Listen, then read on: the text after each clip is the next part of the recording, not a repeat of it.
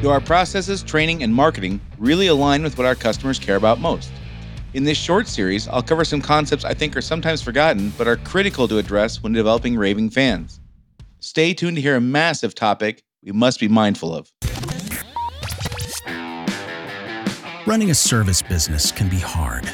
It is not unusual for business owners in industries like contracting, home repair, auto repair, business-to-business services like janitorial, IT and accounting, and many others to feel overwhelmed by all the priorities facing them at any given time.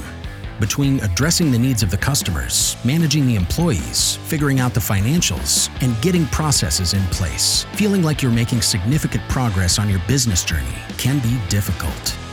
Welcome to Service Industry Success, hosted by Brian Harding.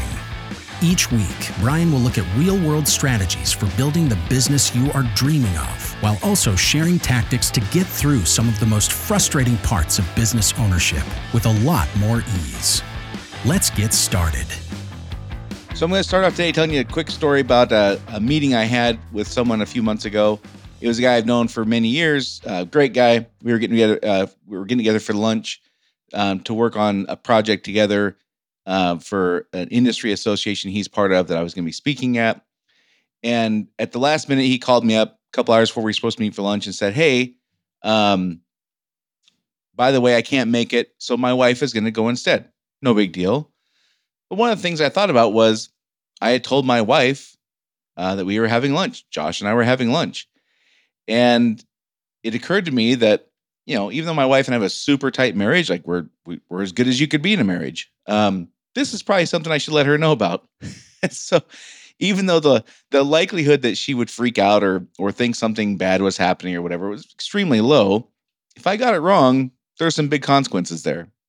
And so one of the things I did pretty quickly after I called to confirm lunch with my friend's wife instead, and we agreed on where we were going, all that kind of stuff.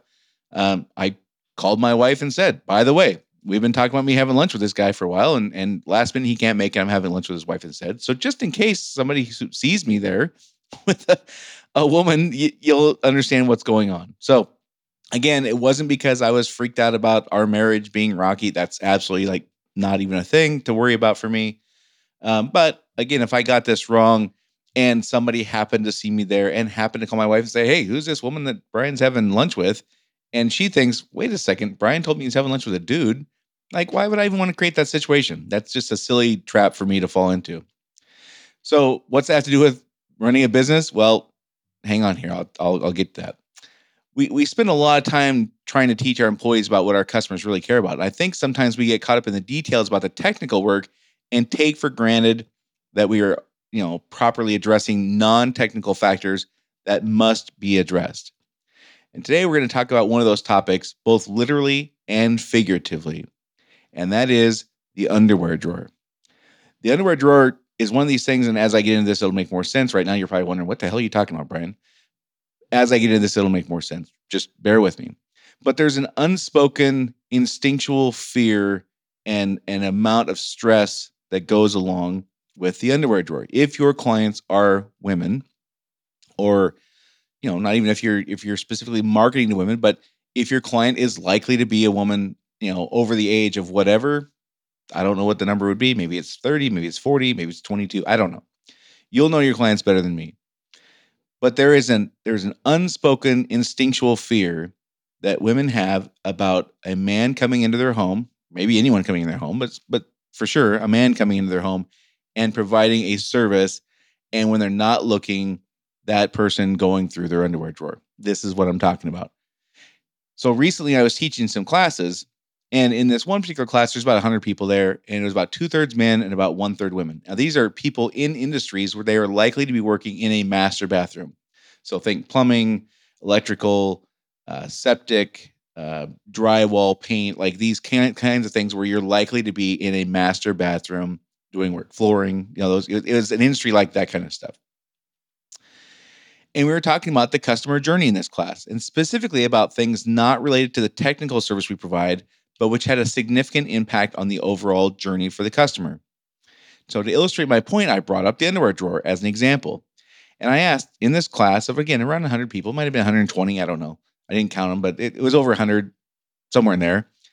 I asked how many people thought the female customer, again, this is an industry where at least half the time, if not more, probably 70% of the time in this particular case, the customer is likely to be an adult woman.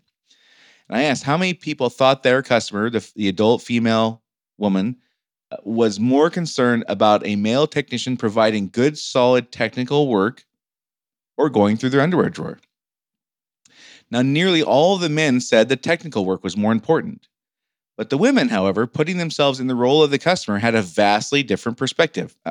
Duh. Of course, they have a different perspective. Women cited, and we're talking about the customer journey, like what do we want them to be thinking and feeling in the beginning, and what do we want them to be thinking and feeling when we're done? This is kind of the super high level view of the customer journey that I talk about. Women, and I asked them, like in the beginning, you have this random person who you don't know, this company that you may or may not know, but even if you know the company, you don't know the person necessarily. It's some faceless, nameless person coming to your home. What are you thinking and feeling about this person as it relates to your underwear drawer? And the women began talking about things like, it's an instinctual fear. I can't control it. It's a gut fear feeling. I have no ability to turn this off. It's a thing that it just happens. It's a natural thing, and it makes me weary, and it's uncontrollable, and it's not personal. Heck, I don't even know who the person is who's coming. It's not personal, but it stresses me out. So women present in this class cited this is how it feels. And they also cited like the best case scenario at the end of the encounter, at the end of this work that is being done in their home. The best case scenario is for us to aim for them to be comfortable. They're not going to be excited the guy didn't go through their underwear drawer. They're not going to be exuberant. They're not going to be super fans because he didn't go through my drawer. It's not like that. The best we can hope for is comfortable. None of them said the underwear drawer kept them up at night. That was not a thing. And none of them said they were more worried about the technical work, the underwear drawer. So it's somewhere in the middle there. It wasn't a thing that they lost sleep over, but it was definitely more important to them than is the guy going to put the carpeting in correctly or the linoleum or fix the drywall or paint or fix the toilet or whatever. They were not concerned about the technical work being done correctly. They assume the guy coming out knows how to fix that stuff. They don't assume the guy's going to mind his own business instead of our underwear drawer. Now, the interesting thing for me was even when presented this immediate, in-your-face information from 30 plus women, maybe 40 women, some of the men who were managers, business owners, had leadership roles in their companies, kind of held on to this, yeah, but kind of approach. As if they were taking the information in, but they were thinking, yeah, but this is not reasonable. It really shouldn't be this way. You really shouldn't have those concerns because my guys are good. My background check, I do my thing I can trust my guys. This isn't something you should really worry about. And they were fighting with reality to almost like superimpose this situation they would prefer to have. Like they just could not. Now again, some of them, and eventually they all come around. So I'm not saying that the people in this particular class were just like super reluctant, but it was interesting that their first reaction was, yeah, but it shouldn't be that way. Like my guys are good. and they were really trying to just resist reality. And as that was happening, the women were growing more and more agitated as the dudes just weren't getting it. The more that the room could feel the women expressing their case, like this is something I can't control. It's a thing. And the guys reacting in part by going, yeah, but come on, that's not reasonable. Now they weren't saying those words. But their body language and their tone and their reaction was this kind of reluctant, resistant, kind of making a big deal about nothing. Again, they didn't say those words. To be really clear, they did not say those words, but that's definitely how it came across to me anyway. And the women were getting pissed. There's no other way to say it. Some of them especially were like, why aren't you getting this? Now, eventually everybody came around and like, okay, yeah, this is a thing. We have to address it and whatever. It all ended fine. Everybody got it in the end. So don't worry about that part. The lesson here for me, though, was seeing the dramatic divide between the supplier's perception of how important this thing was versus the explanation from the actual customers of what a big deal this is. The suppliers were very confident they understood this was a thing to kind of sort of worry about. But the female would-be customers had a visibly adamant, like guttural, strong response about or a feeling about this topic. They And especially as it was not taken seriously to the degree that they wanted or thought it should be, they started getting more animated, I'll say. So, and even when told by the exact kinds of people who would be in this situation, it took a little time for some of these guys to come around. Not all, but some. It took a few minutes. And it didn't take an hour. It didn't take 45 minutes. It took a few minutes, but it was an interesting 5 minute or so. I don't want to say experiment, but it was just interesting to watch how this unfolded. So one of the first questions for me is, on a scale of 1 to 10, how well do typical employees understand any topic relative to how well the business owner understands it or a manager understands it? So for example, let's say a business owner understands a concept or a thing or a topic at a 9. Like they don't have it quite perfect, but they got it pretty well figured out, the business owner. So then that would mean for most of us, not all, hopefully this is better for you than what I'm going to explain here, but for some of us, most of us probably, a manager, if the business owner gets this as a 9, a manager in that company probably gets it as a 7 or an 8. And a typical frontline employee understands this topic at maybe around a 6 then. And maybe you have employees that understand it better. And I get all that. I'm just speaking in complete generalities about a fictitious company and a fictitious industry and fictitious people involved. But generally speaking, when I ask business owners, if you understand something at a 9, how well do your manager understand it? They usually say 7 or 8. And how well do your frontline employees understand it? They usually say around a 5 or a 6. That's usually how it goes when I ask these questions. So let's say across a given industry, it breaks down like that. Business owner 9, manager 8, frontline employee 6, for example. Well, if in this case, the business owner and the managers didn't get it that well, then where would the employees land? So if an important topic like this one, the business owners and managers, and again, in my example for my class, only understood this underwear drawer thing at a 5 or a 6, or maybe lower in some cases, imagine how little the majority of their frontline employees understand it. That's my ultimate point here, is if we as the leaders of the company are dismissing something or reluctant to accept it or just not even aware of it, imagine how little thought process goes into these things for our frontline employees. Imagine what that experience could be like for the customer. So the obvious question is, what are your customers' underwear drawers? And do we truly understand it and its impact? And do our employees truly understand its impact? So if you're regularly working in the master bedrooms of your customers' homes, like plumbers, electricians, carpet cleaners, home cleaning, septic, drywall, paint, flooring, moving, etc., then the underwear drawer is in fact your underwear drawer. Like literally, if you're working in the master bathroom or the master bedroom and the customer, homeowner, customer, whatever, is likely to be a woman and is likely not to be in the room with you the whole time, which is, almost all of us. The customer's not going to stand in the room and watch what you're doing. They're going to be in the kitchen. They're going to be in the living room. They're going to be in the garage. They're going to be in the yard. They're going to be out or whatever. They're going to be doing their thing. And you're going to be left alone in that bathroom or master bedroom. This is, in fact, your underwear drawer then. This is a thing. But you might have more than one. We all definitely have some that are not literally underwear drawers. So what are other kind of underwear drawer kind of things? If you're providing a service where you're in a house but don't necessarily have to be in a bedroom, or at least from the customer's perspective, based on their limited understanding of what you do, like it'd be weird to them for you to be in a bedroom. The master bedroom might be the underwear drawer. The 16-year-old daughter's bedroom might be the underwear drawer. So if you're there diagnosing a leak and they think that you should be in the living room, all of a sudden they come around the corner and you're in the master bedroom, they might go, whoa, what are you doing in there? Or the 16-year-old daughter's bedroom. If you're offering financing and you're asking about uncomfortable personal financial information that they think from their perspective should really only be asked by the financer, the lender, if you're using some kind of third-party financing company and they have to pick up the phone call and dial in and speak to and give some, what's your income and what's your, whatever, they run their credit, what's your social security number, and they run the credit and whatever.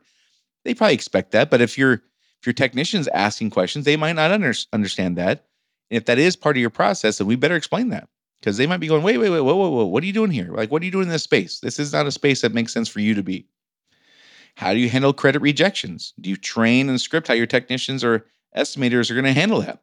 I mean, imagine a tech being very kind and excited about working with this client, and all of a sudden they get denied credit, and the technician abruptly changed the way they were treating this potential customer who was denied credit.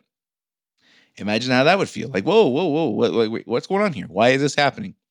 Anything that would prompt the question, what are you doing in there physically or emotionally? Now, not that you guys would ever do this, but imagine a customer telling your technician they have a 14-year-old daughter, and the tech asks, oh, well, what time is she going to be home from school? Like that cringy knot you just got in your stomach hearing me say that is the guttural reaction we're wanting to identify and avoid at all costs. Just like I was when I called my wife in advance of my lunch. It's that instant reaction, that guttural, you can't stop it, cringy knot in your stomach to go, whoa, what's going on here? That is what we have to be aware of. So another obvious and pressing question is how well do we address our customers' underwear drawer? So, okay, understanding it is one thing, identifying it is a thing, but how do we actually address it? Like, what are we doing in our processes, if anything, to address this to the degree that it makes sense? What are the situations that could prompt a customer to have that cringy knot in their stomach, like we all just did when I said, hey, imagine a guy asking, what time's your daughter gonna be home? Like that's a cringy knot in your stomach, like, ugh, icky kind of thing. What are the situations in our regular everyday world that could prompt some kind of response like that? And are there more than just one? Almost certainly for all of us, there are these things. And almost certainly for all of us, we're assuming and operating as if our people get it. Our people out there making good decisions. But if we are not even aware of what these things are, and we are not able or comfortable to even talk about them, how could our people who are out in the homes and out in these situations or dealing with customers coming to us, if you're an attorney, if you're a CPA, you're dealing with personal financial stuff. I mean, imagine being a lawyer. You're dealing with all kinds of crazy situations. We better be careful about that stuff, right? So how do I make sure I'm not just like those guys that underestimated the impact that this has on the customer's journey with our company in the class I was referring to? How do I make sure I'm not dismissing these things or underestimating? And how do I train my team to get them to understand things so I'm not a 9 and they're a 6? And in this case, maybe I'm not a 5 and they're a 2. Like, imagine how bad that would be. How do I train my team to get them to understand how to address these topics in a way that doesn't make it more weird, but gets our team to understand how big of a deal these things can be when they go wrong? And how do I balance that with not creating problems where there are none? Like, I don't want to go out and like find things that aren't issues, but I damn well better be paying attention to the ones that are. With acknowledging these situations that could be explosive if they go wrong, just like me calling my wife and telling her about my lunch change. If I got that wrong, it could have been explosive. Like, why would I risk that? It makes no sense.